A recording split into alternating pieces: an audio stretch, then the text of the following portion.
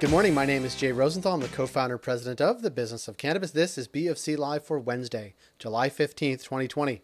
BofC Live is a video and podcast production of the Business of Cannabis since 2017 through our web, social, video, and podcast channels, as well as real world and now virtual events. We've highlighted the companies, brands, people, and trends driving the global cannabis industry. We encourage you to explore all that we do at businessofcannabis.ca.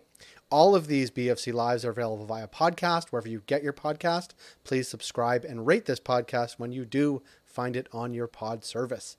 Coming up, a conversation with Liz Tahura of BDSA, the official insights partner of Business of Cannabis. She will do a deep dive into what BDSA has seen in the first half of 2020 in the Colorado, California, Maryland, Massachusetts, and Canadian markets. Here's what we are up to at Business of Cannabis this week. Monday, we had Lucas McCann from CanDelta in to talk about all the things challenging for Ontario retailers or would-be retailers. Yesterday, we talked to Ika Washington and had our benchmarks reports. Ika Washington from Diversity Talk and Business of Cannabis. We will be having an event, which I'll tell you about in a moment. Tomorrow, our job of the week from Cannabis at Work, as well as a conversation with Jeremy Potvin from TokeText and Weedbox. On Friday, Ali Mohammed from Light Clinic will talk about his company's growth and success amid COVID, including a partnership with Shoppers Drug Mart. We have three events we want to tell you about. July 29th, we will have a Cannabis Forward education and networking event online called Can BC Lead Cannabis in Canada Again? It's presented by Robic. It's going to be hosted by Council 45 in Vancouver. On August 7th, we will have a lunch and learn on the Friday, August 7th. So you want to open a cannabis retail store? Our friends from CanDelta will present and answer any and all questions during that lunch and learn. On August 27th, we will be partnered with Diversity Talk for an education and networking event called Social Equity in Practice that will be presented in part by Shopify. Please join us for all of those things. You can find out more on Twitter, LinkedIn, Facebook, and Instagram, but also on our website at businessofcannabis.ca. As always, thank you to our partners, Cannabis at Work, Cannabis Benchmarks, CanDelta, and BDSA for their ongoing support of all the work of Business of Cannabis. As always, we are protected by our partners at Alsit. Now, this conversation with Liz Tahura for a deep dive into consumer behavior and trends in the first half of 2020. Enjoy.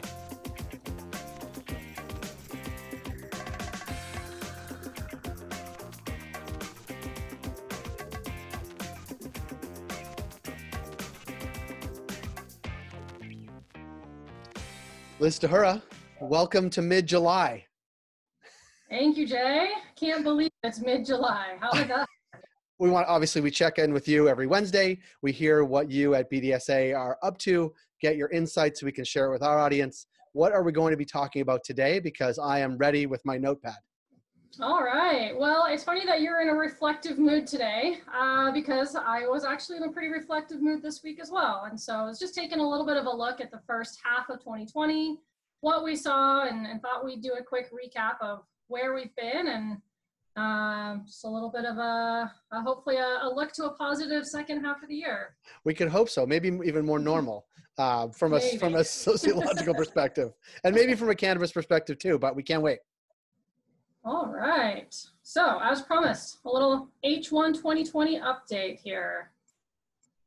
So as we've mentioned, I think a couple of times now, Jay, we recently released our Wave 6 of our consumer insights research. So in addition to the retail sales tracking, which I always think of as shopper behavior and behavioral tracking, we also have the attitudes, beliefs, behaviors around consumption that can be tracked through our consumer insights. So we did do some probing, as we are wont to do, specifically on impacts of COVID with this particular wave of research, just because we figured it would be important to see how consumers are reporting their behavior and then how that changes versus what we actually see play out within the sales data. So probably not a huge surprise. We did see, looking at the high level, we did see reported increases in both frequency of shopping and also a little bit more prevalently in consumption of cannabis. Reasons for increasing shopping, of course, being fears of shutdown, so that stock-up behavior that, of course, we've talked a lot about earlier. We'll take a good kind of comprehensive look at that in just a minute.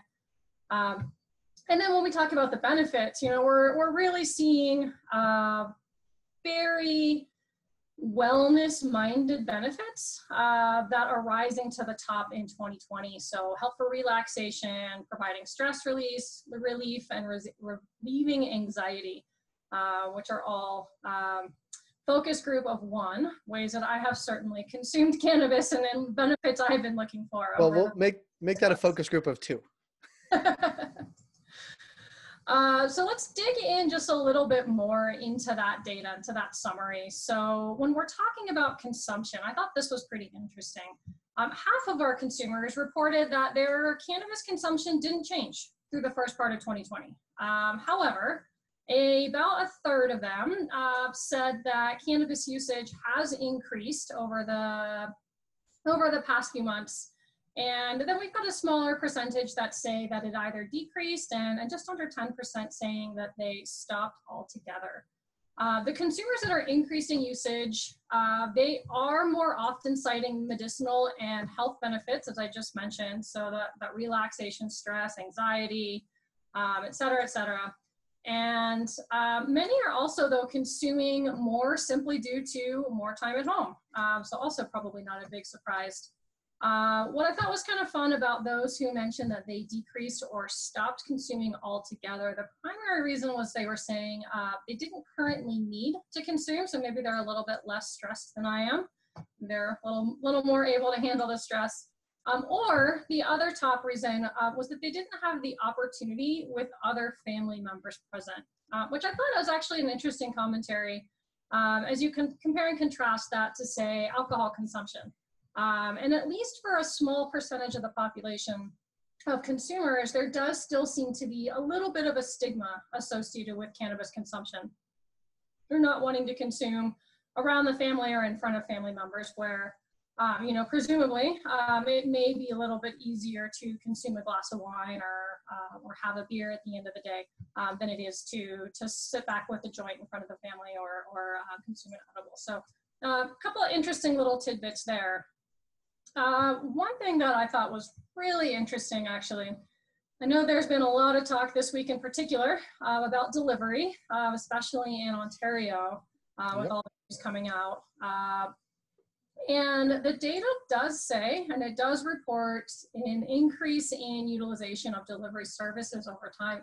So what we're looking at here is Q1 2019 versus Q1 2020. And this is the percent of consumers that state that they had utilized a delivery service over the past 6 months. So you're seeing pretty significant increases in upward trend, both in BC as a counterpoint, but of course in particular in Ontario, seeing that move from 12% to about 20% of consumers saying that they are utilizing delivery services. Now, I think it's also interesting or important to note out that during the same period, shopping at a retail store, a cannabis retail store, actually jumped from 34 to 50% in Ontario. So regardless, we're certainly seeing increases in those sort of traditional and legal formats and ways to consume, or excuse me, to purchase cannabis. So overall, big picture, very positive, but also certainly not to discount the importance of the delivery channel. And we do expect that number to continue to see some increases. And because we like to do this, I thought we'd take a little bit of a comparative look at a market in the US, which has had consistent and stable access to delivery over time, and that would be California. So what we're looking at right here, and I especially like this chart, because what it looks at is a specific subset of California retailers who already offered all 3 major types of fulfillment. So that's in-store shopping, click and collect, and delivery. So what's nice about isolating out this group, this sample, is we're able to see those same store impacts and shifts in consumer behavior from their shopping public. Of course, what we're not looking at is overall indication of the growth of delivery or click and collect, because the sample is not accounting for new stores, adding those fulfillment options, or the increase in delivery-only outlets, which in California would be folks like Ease, others. Of course, in Ontario, that would be the OCS store as a great example there. But there's no question by looking at these numbers. So that purple bar across the top there is your delivery. And then the green, of course, is your in-store, or excuse me, your curbside pickup. So with the full first half of the year look, we are definitely seeing the in-store, the curbside pickup dropping off, and in-store sort of taking back some of that share. But we're seeing the delivery continue at an elevated level. So moving from about 6% of overall store sales to about 11% for the last couple weeks of, for the first couple weeks of June, excuse me. But what I would point out, and especially as we think about the potential impacts to the private sector in Ontario of not being able to have delivery as an option for their fulfillment, it is important to point out that, while the delivery is increasing, but it does remain at about 11% of total of total sales for those retailers that offer all three fulfillment options. So when you think about kind of that big picture impact to sales, certainly important, but not necessarily something that's moving anywhere close to, say, 50% or half of sales coming out of those retailers that offer all three fulfillment options. I will say for the long term, and we've talked about this before, we do expect to see a little bit of a shift back from the highs experienced in the peak of COVID-19, but we do see delivery as a long-term shift in consumer preference. It's following other industries, other channels. I think it's a macroeconomic trend that is not going to go away. So we will want to watch that quite closely and see how things do shake out in Ontario as we work through that bit of a challenge there. But let's talk a little bit about frequency of shopping. So we talked about frequency of consumption. Frequency of shopping, frankly, looks very similar to frequency of consumption. Similar numbers, about half have not really reported making changes in their shopping trip frequency to obtain their cannabis. But a similar amount did report significant increase or significant decrease. About 18% said significant increase. About 16% said a significant decrease or stopping altogether. You compare that to the US, it's really interesting because in the US, we're seeing actually a slightly higher percentage of consumers reporting that they are increasing their shopping frequency and increasing their consumption as well, actually. So the reasons stated for shopping more often. Earlier on, of course, there were fears of long stay at home or shelter in place orders. Now we're moving into a little bit more of a, let's say, new normal, post shutdown normalcy, but still some lingering impacts there of the potential for shutdown, and I think just a desire to consolidate shopping trips in general, which does actually line up with, I think I've mentioned several times now, our partnership with IRI, one of the leading global market research providers for the CPG industry, the Val channel. And we're seeing similar trends in the CPG channels as reported by IRI. So their data are showing an elevated demand for an elevated frequency and a higher basket size. So we're seeing continued sales growth in channels and categories, especially like beverage alcohol and general groceries or edibles. So certainly, again, as many of these trends tend to be, this is not a cannabis-specific trend. It is a multi-industry trend and certainly a longer term or more wider impact into that consumer behavior. Just like with the delivery trends, if we take a little bit of a step back and look at that big picture for the shopper count and basket size, we're starting to see things trend a little bit back towards pre-COVID levels in terms of frequency, but we are still seeing those basket size remain elevated. So just like we're mentioned with the IRI data, the CPG data, we're seeing that same trend play out, which is resulting in increased sales overall.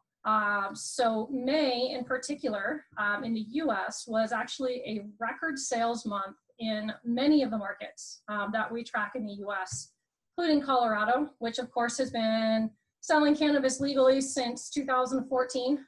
So it's a pretty significant number to beat that, 3.5, 4-year high there. California, same story playing out, record high sales. Other industries or other states such as Illinois as well. We are still seeing a couple of markets in the U.S. with some lingering impacts on their sales.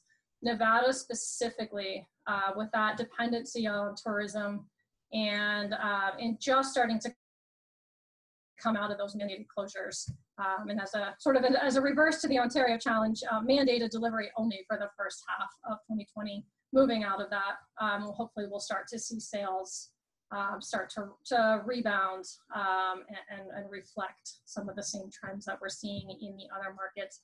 Another market in the US, right, Jay, that's interesting to look at is Maryland, actually. And the reason I think Maryland's interesting is because it's very similar to Ontario in that it's rapidly increasing its retail footprint.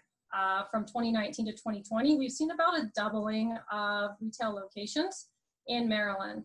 And it's clear to see, especially when you look at that number compared to 1 year ago, with essentially a doubling of sales. Clear to see the impacts of not just the general sales trends, but the increase in points of distribution, really making a big difference in the overall sales totals for Maryland. We expect to see something similar for Ontario. So when we take a look at Colorado specifically, diving in, we see some interesting things. And actually in particular to point out is the tourist market in Colorado, which I think is an interesting comparison to BC with its heavy reliance on tourism as well. While we have seen in the first half of the year, as mentioned, some record sales months and certainly be ending the first half of the year on a very, very positive note, I think it's interesting to note that the Colorado Department of Revenue actually estimates, well, first of all, they estimate that tourists account for somewhere around 10% of the marijuana consumption in Colorado from 2017 to 2019. And because of decreased tourism, in addition to some of the other macroeconomic factors, they're actually predicting for the fiscal year that just started on July 1st in Colorado, about a 3% decline in sales tax revenue. So it's worth noting that that is about half as much of a decline as they're predicting for general retail revenue. But also we also believe that that's a bit of a pessimistic forecast. Certainly the last 2 months of fiscal 2019 supports that theory. We'll watch July very closely and into August to see what happens. But it is true that cannabis, while it does appear to be quite recession resistant, may feel some impacts in an extended economic downturn. So certainly be watching that very closely. And as I mentioned, in particular, that impact on the tourist market. Less severe swings in California, although we are still seeing very, very strong sales in the first half of the year, also shaping up to be a record year so far in 2020. So definitely we'll be keeping a similar eye on California. Of course, the other factor in California, which again, not to pick on BC, but again is quite interesting, especially in terms of BC, is the prevalence of the illicit market and what we're going to see happening with those trends in the second half of the year. We do believe that some of the health concerns and certainly increased in prevalence by the vape crisis and the vape health concerns of the end of last year and early this year, kind of rolling into the COVID health concerns, certainly have created an environment where shopping within the legal channel and the legal market where product is tested and reliable and consistent certainly is a benefit. But states like California, provinces like BC, we do still see a very, very strong illicit market, and over 70% of sales in California overall, cannabis sales in California overall are still coming from the illicit market. Seeing very similar strong numbers in BC as well. So continuing to watch that through the second half of the year. We take a little bit of a step back and we think about big picture. where we're going to be, not just the end of 2020, but into 2021, as far away as that may seem. Both Colorado and California, showing those long-term increases in total consumption, so percent of adults consuming cannabis. And what that speaks to, of course, is not just whether or not we're going to gain market share within the pie, but growing the pie, a little bigger pie overall. And it certainly points to sustained growth within the market, within the industry. Interesting to see a bit of a dip in the Q1 of 2020 in terms of the California consumption rates. But still do believe that that's part of an ongoing long-term trend. When we look at it in comparison to Canada, so calling out Ontario, Alberta, and British Columbia specifically, while of course the overall population size is a bit smaller than what we'll see in the US, in terms of percentage, in terms of proportion, we are coming in right around at that, coming up to that low 40s in Colorado, mid 30s in California. So seeing that playing out in the Canadian provinces as well. And while it's not pictured here, worth noting, these are part of an ongoing upward trajectory.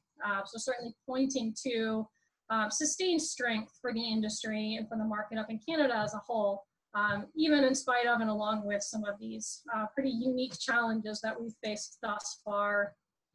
So long story short, halfway through the year, we really are seeing reasons to remain very positive for the full year outlook in Canada. Certainly the further increases in point of distribution in Ontario, other provinces as well, are definitely going to contribute to sales increases. And while the lack of delivery in Ontario may indeed cause the private retail sector to lose some market share overall to the government and other options for purchasing cannabis. Do remember, as we mentioned earlier, that over half of consumers in Ontario reported shopping at cannabis retail stores. By far the largest individual group in terms of all the different options that BDSA tracks. So certainly some positive news there. And then also recalling, as we looked at the distribution of sales within California retailers that do carry or do utilize all 3 points of fulfillment, seeing delivery settle in somewhere around 11% of total sales. So certainly not looking at losing half of revenue or anything quite as significant if we're looking at it from a comparative perspective. So still feeling like we're on a good path. Still feeling like we're seeing that very nice steady growth. As a reminder, by 2025, BDSA is forecasting almost a $6.5 billion industry for the regulated cannabis channel. And that is a compound annual growth rate of almost 26% since 2019. And to put that into a little bit of perspective, when we talk about California, which is the largest individual single market globally and will remain as such, we're predicting about a $7.4 billion market within the same time frame in California. So Canada remaining right up there as one of the most important and largest single markets. We do consider each state market in the US as an individual market until federal legalization happens. So certainly seeing a lot of growth and a lot of positive momentum for the industry overall, and then so of course specifically for the Canadian market. When we started doing this sort of weekly a couple months ago in the midst of COVID, you said something in our first conversation that was sometimes or many times in crises, this accelerates things that were going to happen anyway, right? And when I look at sort of what's happening in Canada, what's happening in Colorado and California, to me, we're actually ahead of where they were early days in their regimes. One, we have a growing percentage of people that are buying online, and this has actually ramped that up, I think, even considerably in Q1. Two, we are getting to the numbers of 30, high 30s of sort of legal age consumption in our second year, right? So we are actually, I'm asking you, do you think we are ahead of where others have been in this sort of 6-year cycle of normalcy? Absolutely. And I think it's, some of it comes down to the special circumstances in Canada. Some of it comes down to the federal legalization. some of these other impacts, significant investment within the industry. And I think some of it also just comes down to general consumer and market trends. We're seeing these time from inception into market sophistication and evolution speed up, even as we watch state by state the markets come online. As globally and as just sort of a general population, we're all becoming a little more desensitized and a little bit more destigmatized and a little bit more comfortable with the idea of cannabis as a substitute or a complement to so many of the substances and ingredients and things that we consume on a daily basis. So similar to what we talked about, last week, it becomes easier and easier to think of cannabis as just another aspect that fits into my lifestyle. And as a reminder, when we do ask those, so we split the groups, we split the population into consumers, acceptors, and rejectors. So those acceptors and rejectors are those not currently consumers. Acceptors say, perhaps. Rejectors say, no, thank you. And we do watch those populations shift over time as well. And we do spend a lot of time talking to them about their reasons why they don't consume. And the number one reason that we hear is it doesn't fit my lifestyle. So that regardless of whether they're a consumer or, an acceptor or a rejector, that is going to be their top response box. And to me, that states that we're getting closer and closer and fewer far between as we move into this phase of more people saying, it does fit my lifestyle. And as we watch those numbers perhaps climb closer to what we see in, say, alcohol, bevel, where numbers of consumption rates tend to be somewhere in the 60 to 75% within the legal consuming population. Yeah, I mean, to me, that's where brand and education and the experience comes in, and then normalcy and acceptance, and that comes, I think, in two forms, and like big opportunities, of course, the people that are already consuming and getting them to buy your product. That's part one. Part two out of that group is, how do you get more of that percentage out of the illicit market into legal market, which is sort of one of the big challenges in Colorado and California, and certainly in Canada as well. And that could be about brand as well.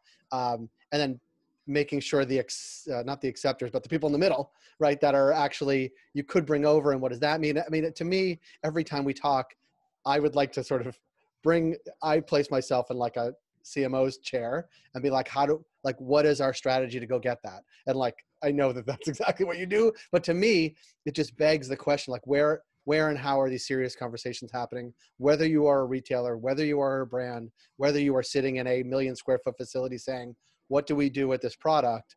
Like you need, like the data from other places is just so rich. And looking at 5 years hence, where do we want to be in 5 years, and where would we be if we were in Colorado and California, and just work back from that? Absolutely.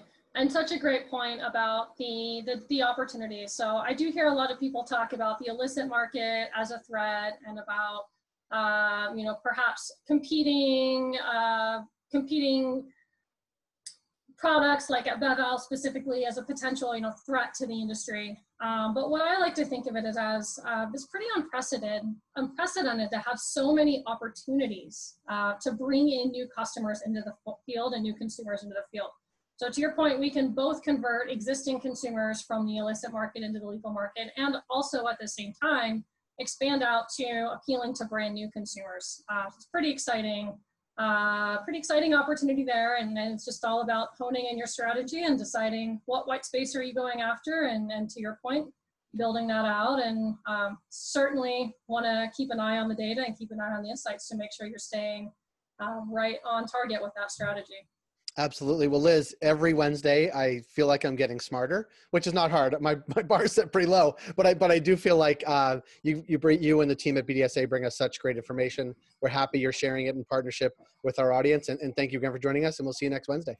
Absolutely. Always a pleasure, Greg. Great. Thanks, Liz. Thank you.